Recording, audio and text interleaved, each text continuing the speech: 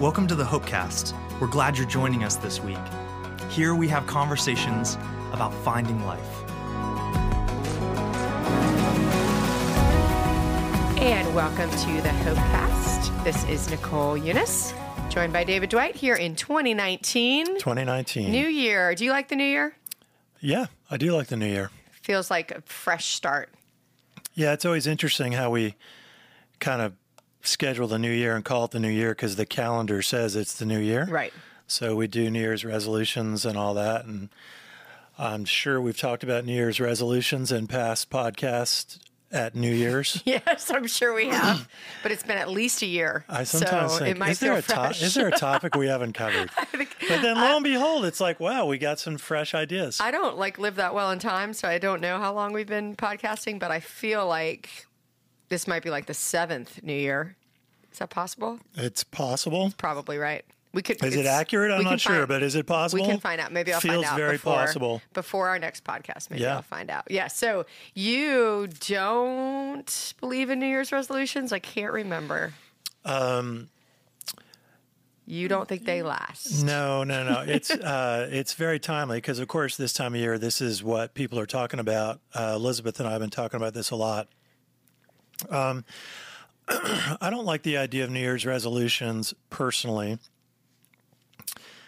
Just being really transparent, they just feel like we're setting ourselves up for failure. And I'm like, why do we want to set ourselves up for failure? Yeah. Now, some people might say, well, don't you believe in trying to, and then the question is trying to what? Trying to get healthy, try to get better, try to improve, try to become a better person. Yes, I believe in all of that. The question is, do I believe that like creating resolutions and or like setting forth very sort of programmatic goals?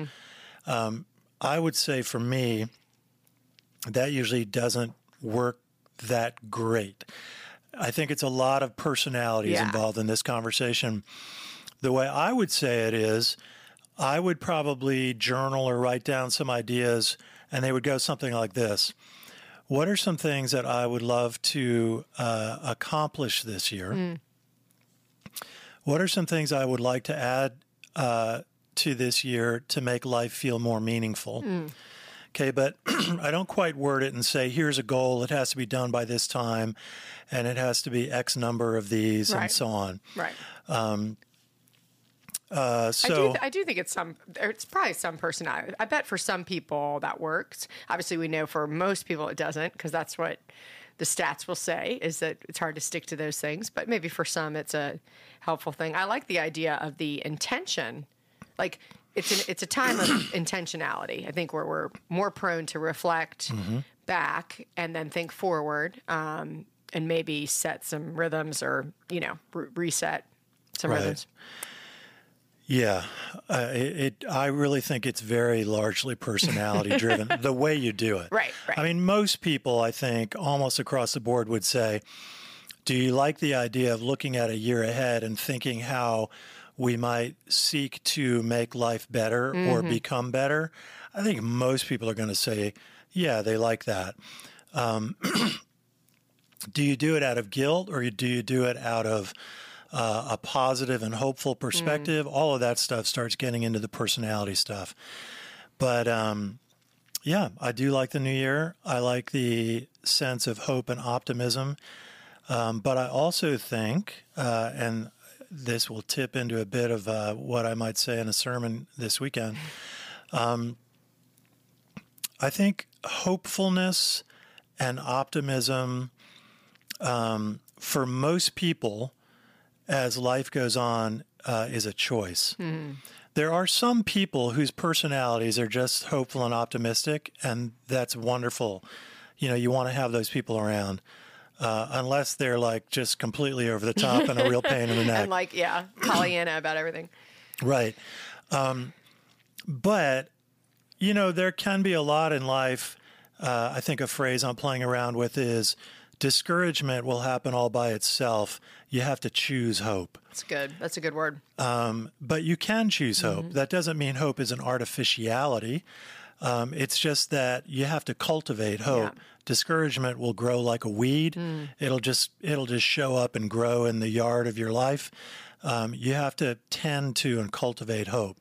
And you can create a lot of beauty doing that.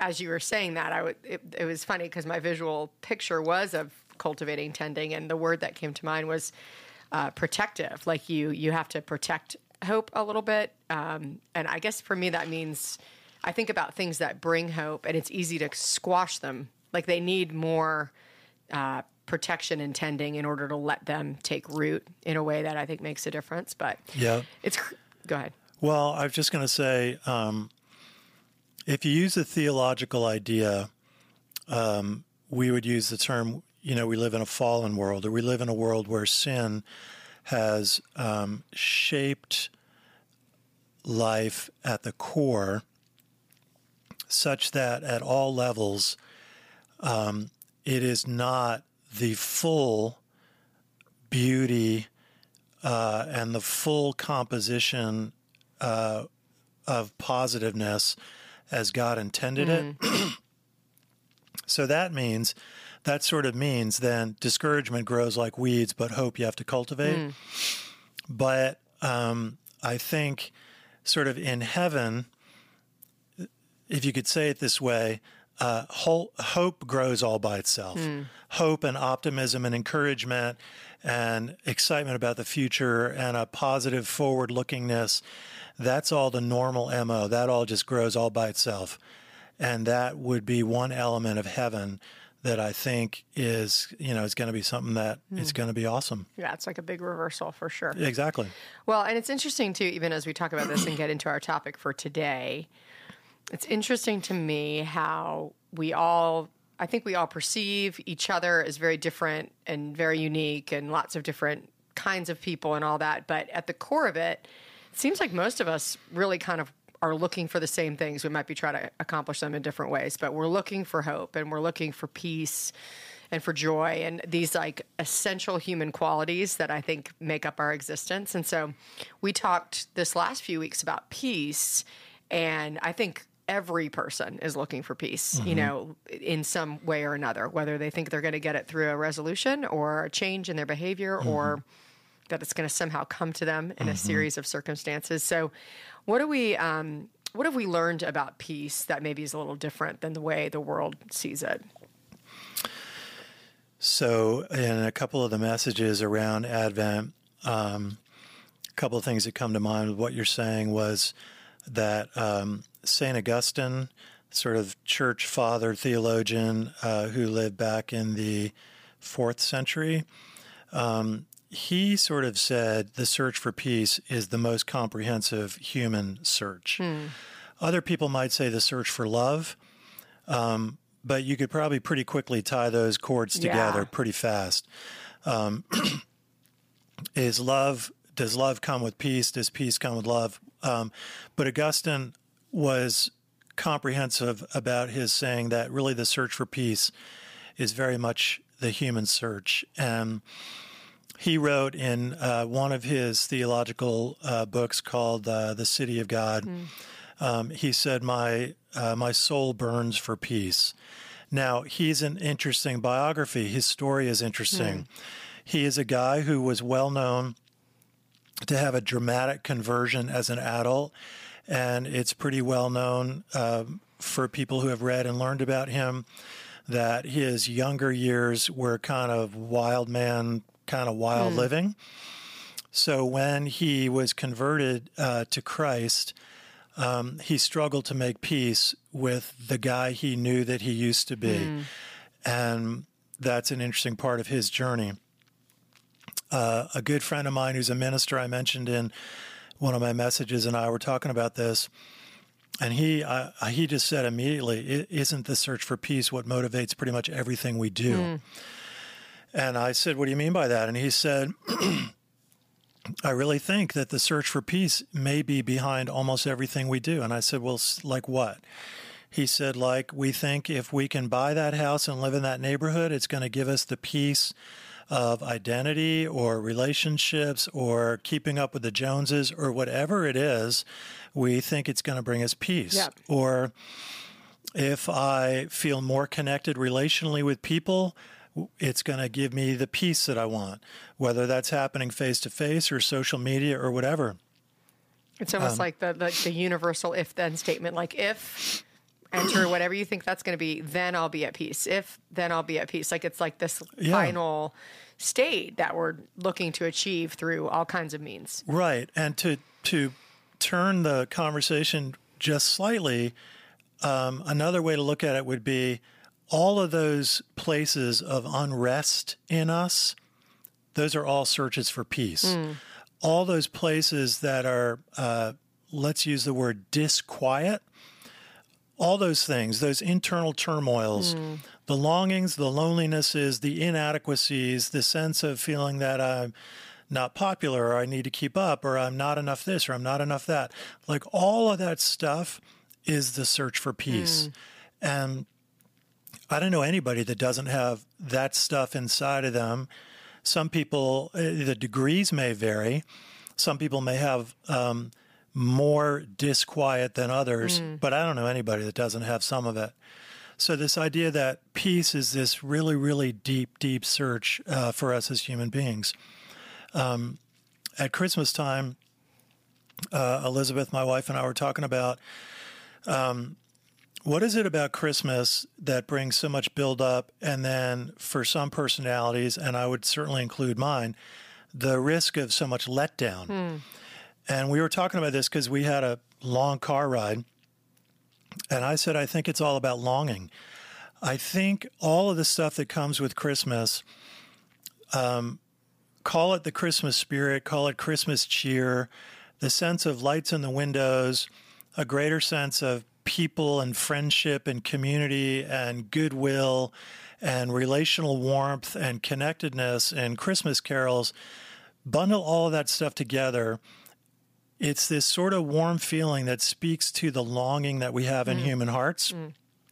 And depending on how a family may do Christmas, we can build that up in really big ways and support it with a lot of supporting structure. It's going to be so beautiful. It's going to be so incredible to be together. We're going to sing Christmas carols together. We're going to open presents together. We're going to have beautiful meals together.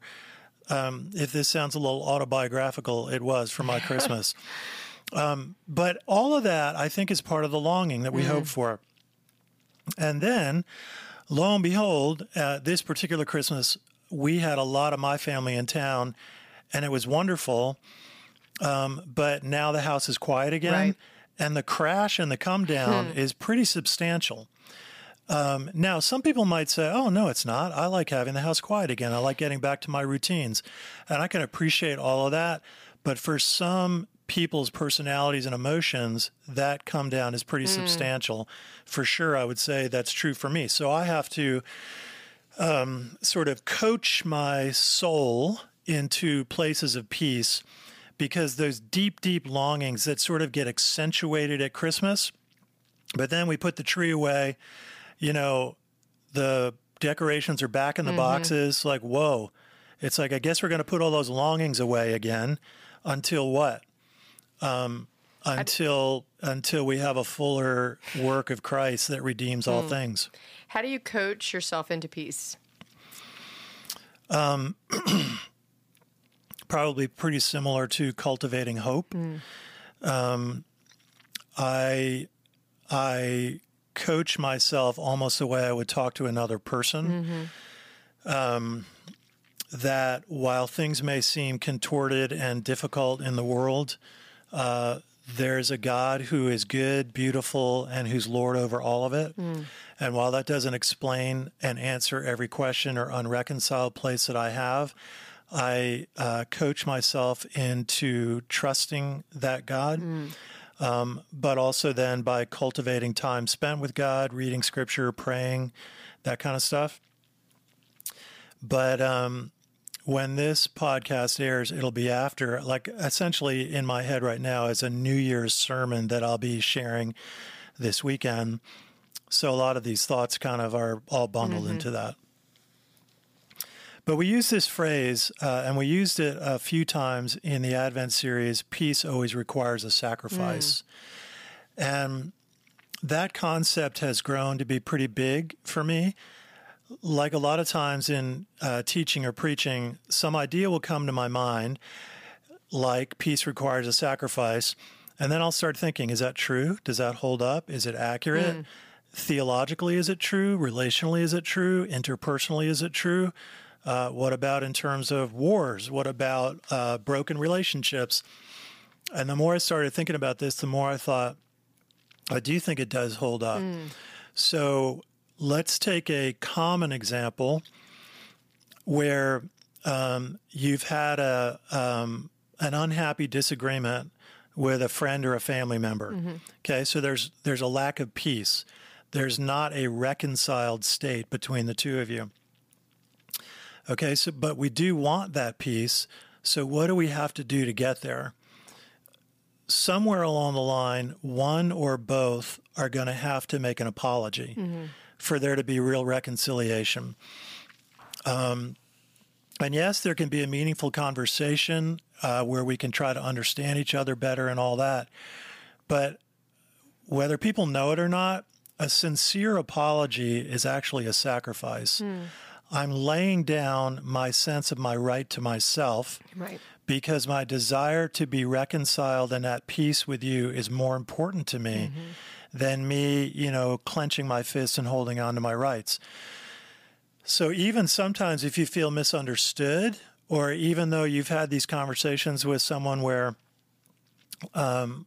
you've tried to hear each other, and even if you feel misunderstood, you may still apologize.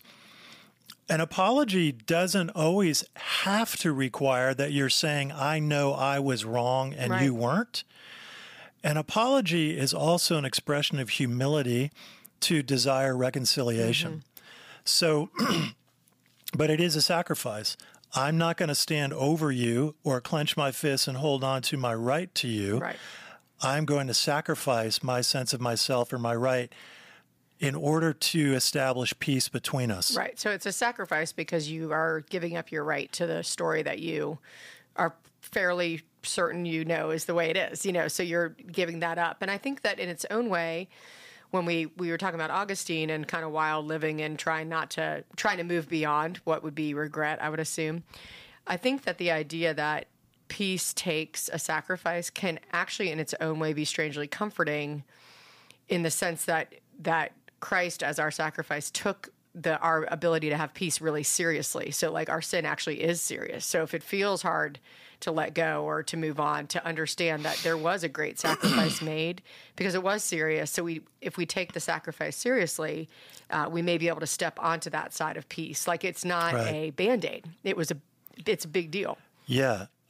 In Ephesians, I think it says in the New Testament, God is talking about Jews and Gentiles being reconciled. And he uses the phrase, and we are reconciled through Christ's death on the cross, right? So there's absolutely something very deep. Your juxtaposition with a Band-Aid is a good one. This is anything but a Band-Aid. This is something that's getting at the deepest levels of life and requires the most substantial remedy. A Band-Aid is a very superficial remedy.